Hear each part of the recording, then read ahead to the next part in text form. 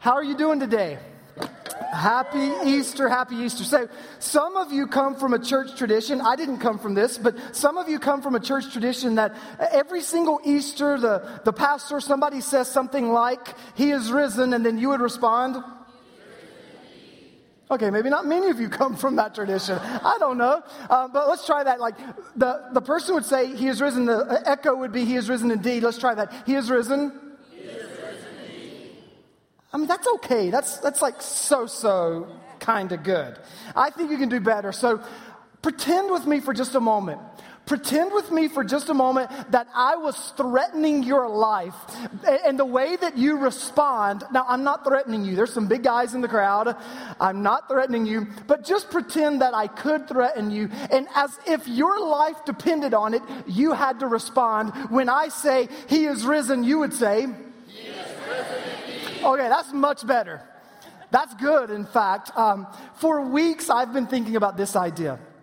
That Easter provides us with an opportunity to respond to what God has done and is doing. In fact, all of Scripture is a story from Genesis to Revelation, from creation to eternity, of a God who is at work, and His creation, His people, respond. God acts, we react. God initiates His work, we respond. And I don't know if you know this or not. Whether you're aware of it or not, God is at work all around you right now. God is always at work. He is faithfully at work. God didn't create everything that there is and just say, "Good luck." He's actively involved every step of the way. And again, from the beginning to the end of this Bible, God has been at work, and there's a response that's demanded. In Genesis chapter 1, verse 1, God says, "Let there be light." Guess what happens? Boom, there's light. God creates by His word.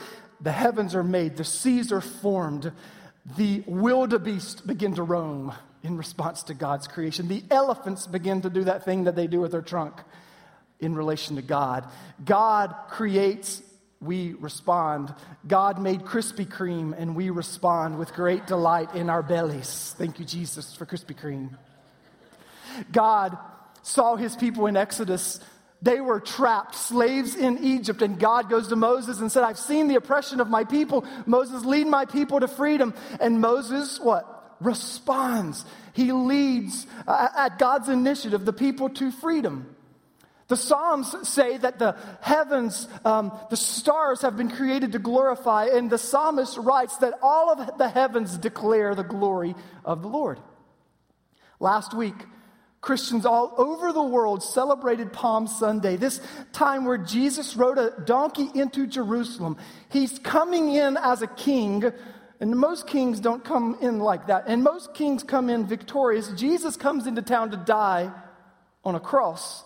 And I love what happens in Luke 19. As He's coming into the town, He acts, the people respond, and they say, "Blessed is the King who comes in the name of the Lord.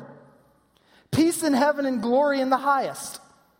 Some of the Pharisees, they didn't like the reaction of the crowd. They said to Jesus, "Teacher, rebuke your disciples." "I tell you," Jesus says, "if they keep quiet, the stones will cry out." See, there's this all of creation responding to God, and the question is, what will we do? How will we respond?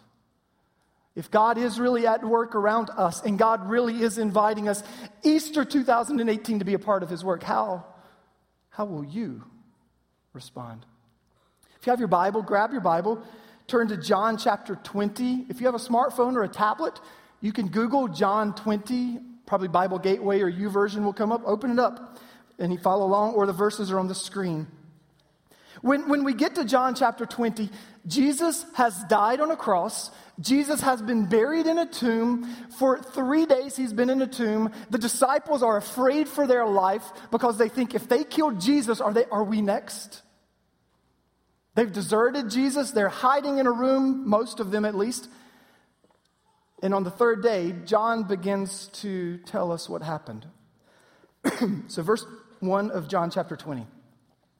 Early on the first day of the week, while it was still dark, Mary Magdalene went to the tomb and saw that the stone had been removed from the entrance. The stone that had sealed the tomb had been rolled away.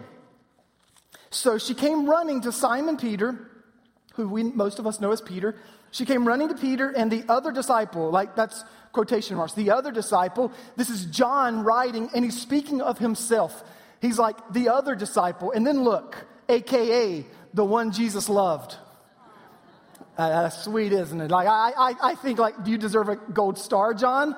Like, what do you want now? And I used to think it was John, like, patting himself on the back. The one Jesus loved, it's me. I'm here. I actually believe it's John in great humility saying, I can't believe this. I can't get over this. Jesus loved even me. Wow, I can't believe he loved me. And I think he's saying, a.k.a.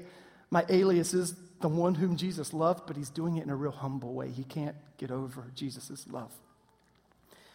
She came to Peter and John and said, they have taken the Lord out of the tomb, and we don't know where they have put him. They knew that Jesus had died. They knew that Jesus had been buried. They knew a stone had been rolled in front of the tomb. Now the stone is gone and Jesus is missing. So verse 3. So Peter and the other disciple started for the tomb. They Ubered over. No. Verse 4, they were running. Both were running. But the other disciple outran Peter and reached the tomb first. I'm like, why do you have to say that? Like, what in the world? John's like, by the way, BTW, I beat him to the tomb. I'm faster than Peter. Interesting. Verse 5, John got there first. He bent over. He looked in at the strips of linen lying there, but did not go in. Then Simon Peter came along, and I add the word finally, came along behind him and went straight into the tomb. And he saw the strips of linen lying there, as well as the cloth that had been wrapped around Jesus' head. The cloth was still lying in its place, separate from the linen. These details are given because every detail matters. God cares about the little things in your life. He cares about the little things in your story. He cares about those pieces of cloth that wrapped Jesus' body when Jesus died. And when Jesus rose back to life, boom, the cloth stayed right where they were. His body came back to life and moved. He cares about every detail. He cares about the small things. John is writing with this intentionality to say, it all happened just like this. This was a real event. This was a real work of God. Verse 8. Finally, the other disciple, who had reached the tomb first, in case you forgot, I outran him to the tomb. He won't let that go. Finally, John reached the tomb, went inside. He saw, and he what? Believed. This is so important. He saw, and he believed. This word saw in the Greek is a word that means to perceive. It doesn't just mean physically, I saw this with my eyes. It means that he saw it, that there was some level of perception. It literally means to pay attention to.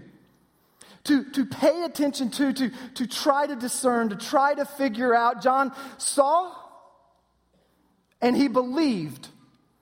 But then the next verse, verse 9, is a parenthetical statement that John wants to let us know, but there's something else that's going on behind the scenes. And this is what he says. They still did not understand from Scripture that Jesus had to rise from the dead. So then the disciples went back to where they were staying. This is so fascinating that John is letting us know he's a disciple. He's a guy that will one day eventually write a significant part of the New Testament. But in this moment, when Jesus had risen, they're a little bit dumbfounded. They can't quite figure out. And John says, even though I saw and I believed, we didn't fully understand what God was up to right now. We couldn't totally comprehend what God was doing.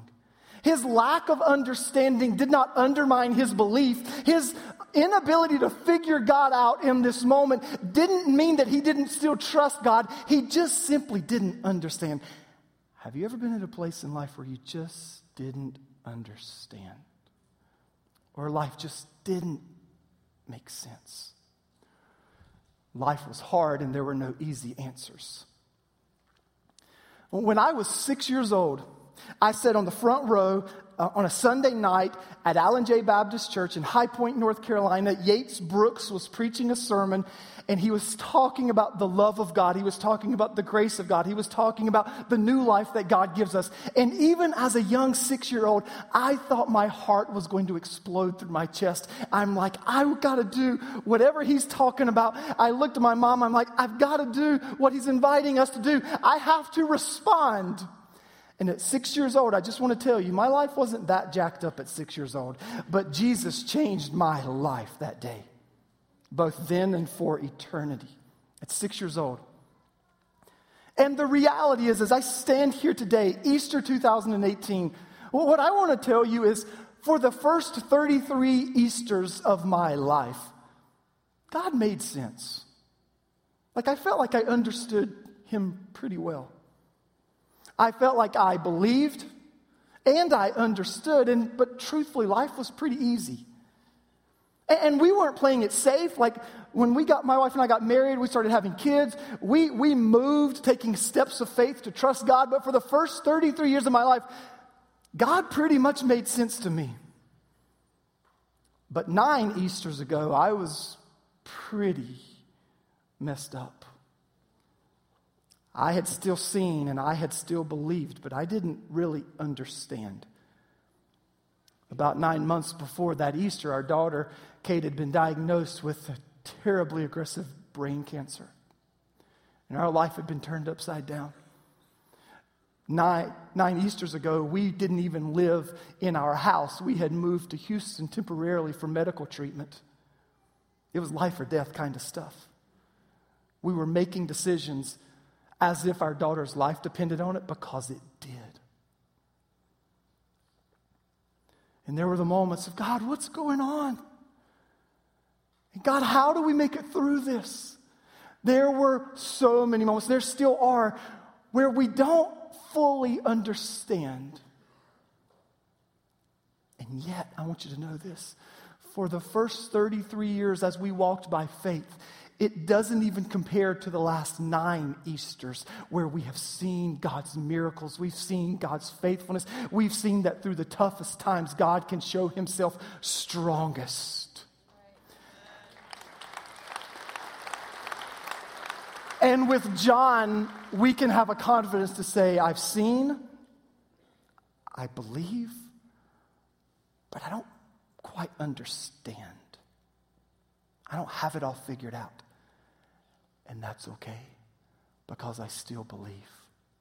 And I still trust. I still trust that God is able. I still trust that God is faithful. I still trust that God knows what's best even when life is hard. And the story of Scripture is a story very often of people responding to God in 3 different ways. First, when God acts, when God speaks, when God moves, first, some people reject God. Some people's response is to reject God. When Jesus is hanging on a cross in absolute and utter agony physically, Mark chapter 15 tells us the chief priests and the teachers of the law mocked him among themselves. They said, he saved others, but he can't even save himself. Let this Messiah, this King of Israel, come down now from the cross that we may what? See and believe. And those who were crucified, the criminals with him, also heaped insults on him. They rejected Jesus. And that's the response of so many people, is to reject Jesus. Maybe not as blatantly as these do in this story.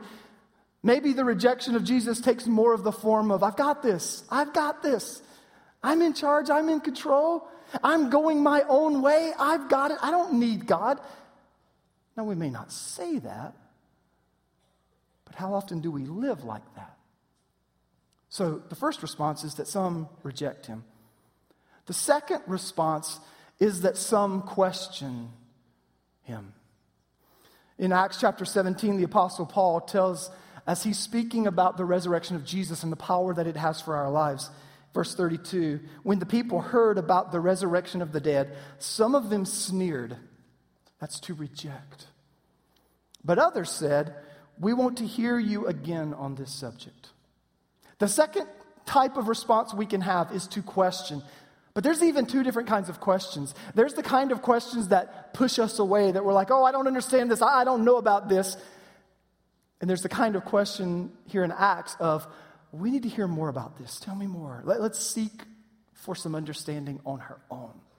The second response is to question. And I just want to say, it's okay to question. It's okay sometimes to have doubts. It's okay even to doubt your doubts and to question your questions, if that makes any sense to you. Second response is some question. The third response is others believed. Others believed.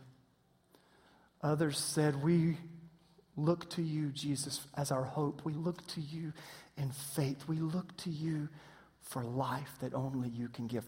And John writes in chapter 20 and all over the Gospel of John about what belief looks like. In verses 11 through 18 here, he talks about Mary Magdalene. And Mary Magdalene had shown up at the tomb first, had realized Jesus is gone. She comes back to the tomb. She's crying because she's desperately wanting to know what happens. And Jesus appears to her and speaks. And she goes back to the disciples and says, I've seen the Lord. Then in the next section, verses 19 through 23, Jesus appears to his disciples. He appears in the upper room, or in this room. He says, peace be with you. After they saw him, they were overjoyed.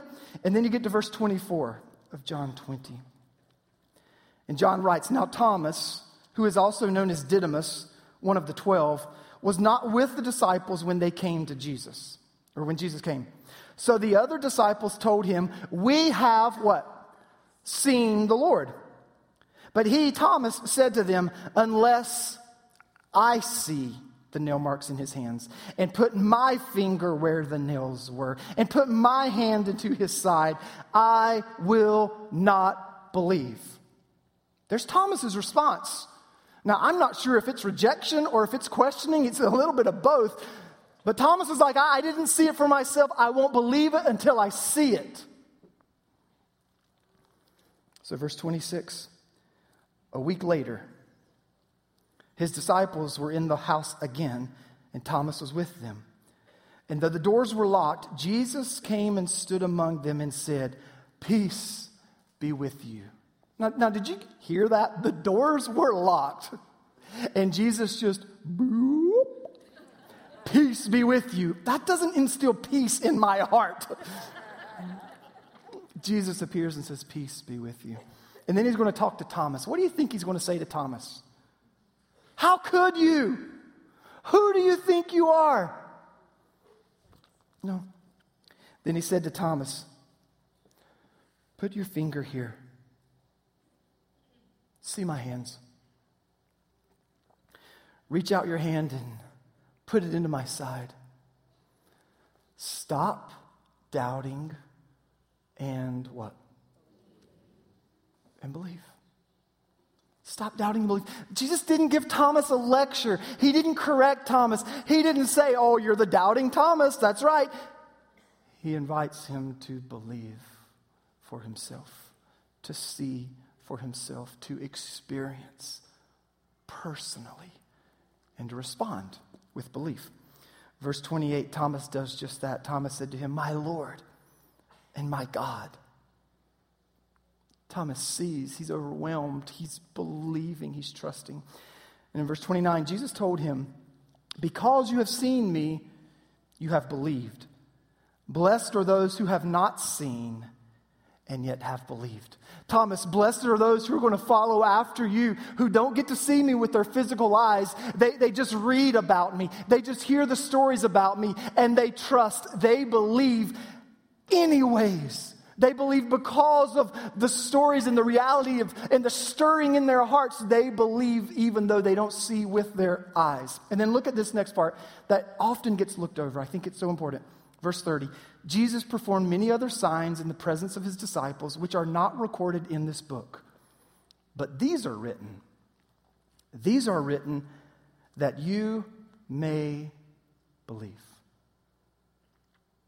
that Jesus is the Messiah, the Son of God, and, secondarily, that by believing, you may have life in his name. I think this is so amazing. I don't know why you think the Bible was written. I don't know why you think the purpose behind this being compiled was. I don't know if you look at the Bible and think, oh, it's just a list of rules. It's just a list of regulations. It's just a bunch of do this, do this, do this, don't do this, don't do. John says, these things have been written that you could believe that Jesus is who he says he is. And that by believing, you could have life in his name. The kind of life only God can give. It's not just a rule book. It's not just regulations. It's not just do this, don't do this. This is the story of God's amazing grace and God's great love. And God invites us to trust him and find true life. So, yeah, that's good news. So there's two things going on. These things have been written that you might, number one, step number one, believe that Jesus is the Messiah, the Son of God, that Jesus is the Savior, that Jesus died on a cross, not because he did anything wrong, but in our place so we can be forgiven. Jesus was buried and raised to new life so we could have resurrection power ourselves. Believe that. Believe that. That's step number one. That's the first step of salvation. But then on top of that, and that by believing in his name, you might have life. By believing day after day after day, remembering who he is, trusting and having confidence again in who God is, that he's faithful, that he won't let us down, that his ways are right, that his plans are good, and believing it again and again. And some days, guess what? We forget, don't we? And some days, guess what? We don't understand. It doesn't all make sense. And so on the days that we don't understand, we come back to this place where we see and we believe again. We're not saved all over again. We're reminded. We tell ourselves this story that is the true story because there's all these other ugly stories clamoring for our attention. And we want to be reminded of the truth. That real life comes through Christ. And you may say, but why is the resurrection so important? Why does it matter? Because the resurrection of Jesus destroys the power of death, frees us from the hold of sin, and is the way we experience true life. Paul wrote this idea in Romans chapter 8, that if the spirit of him who raised Jesus from the dead is living in you, then he who raised Christ from the dead will also give what? Life to your mortal bodies because of his spirit who lives in you. This is what Paul is saying, that there's resurrection power living in us who believe. To overcome anything that we face, to have patience and endurance no matter the trials we find ourselves in, to experience a peace that passes understanding even in the most heartbreaking times, to have joy overflowing in our lives even when we have heavy hearts, and to have a hope that cannot be stopped because of who Jesus is. This is a new kind of life, a resurrection kind of life, and here's the question. How will you respond? Because we all respond. We all respond every day. Will we reject? And say, no, I've got this. I'll do this myself. Probably most of us aren't blatantly rejecting. You're not God. I don't trust you, Jesus. But we live that way so often. Will you reject? Will you question? I don't know, and back up. Or I want to know, and we walk in, help me understand. Or will we believe? I'm not saying have it all figured out. I'm not saying have all the answers. Will we place our confidence? Jesus is who he says he is. He can do what he says he can do. True life can be found in him. Grace can be found in him. Hope and peace and joy. God is already at work. Jesus has already done on the cross and through the resurrection everything that we need to experience this life. The question is, how will we respond? Easter of 2018 can be an Easter that changes your life for now and forever. Last Easter, a guy named Nick showed up here at Hillside, and I got the chance to meet him this past week and talk to him a little bit. And Nick showed up Easter of 2017, and he told me this week, Easter 2017 changed my life forever. I'm like, tell me about it, tell me about it. And I thought he was going to talk about my sermon, and he didn't say anything about it. I thought maybe he'll talk about the music. He didn't say anything about the music. He said there was a person at one of the doors greeting, and their smile and their words, "So glad to see you, happy Easter," started to unlock what was bound in his heart. A warm smile and a good morning, happy Easter began to break that hard, calloused heart. Began to open him up, and he said, "Can I just tell you what's happened in my life since last Easter? What 1 year can do?" He was like, my family was falling apart. My marriage was in such a deep, deep struggle. He said, but in this last year, God has restored my family. He's reconciled my wife and I. Both of his kids have come to know Jesus in the last year. He stood up one day in a gathering and said, "I believe." And then on his birthday just months ago was baptized because he said, God is changing my story.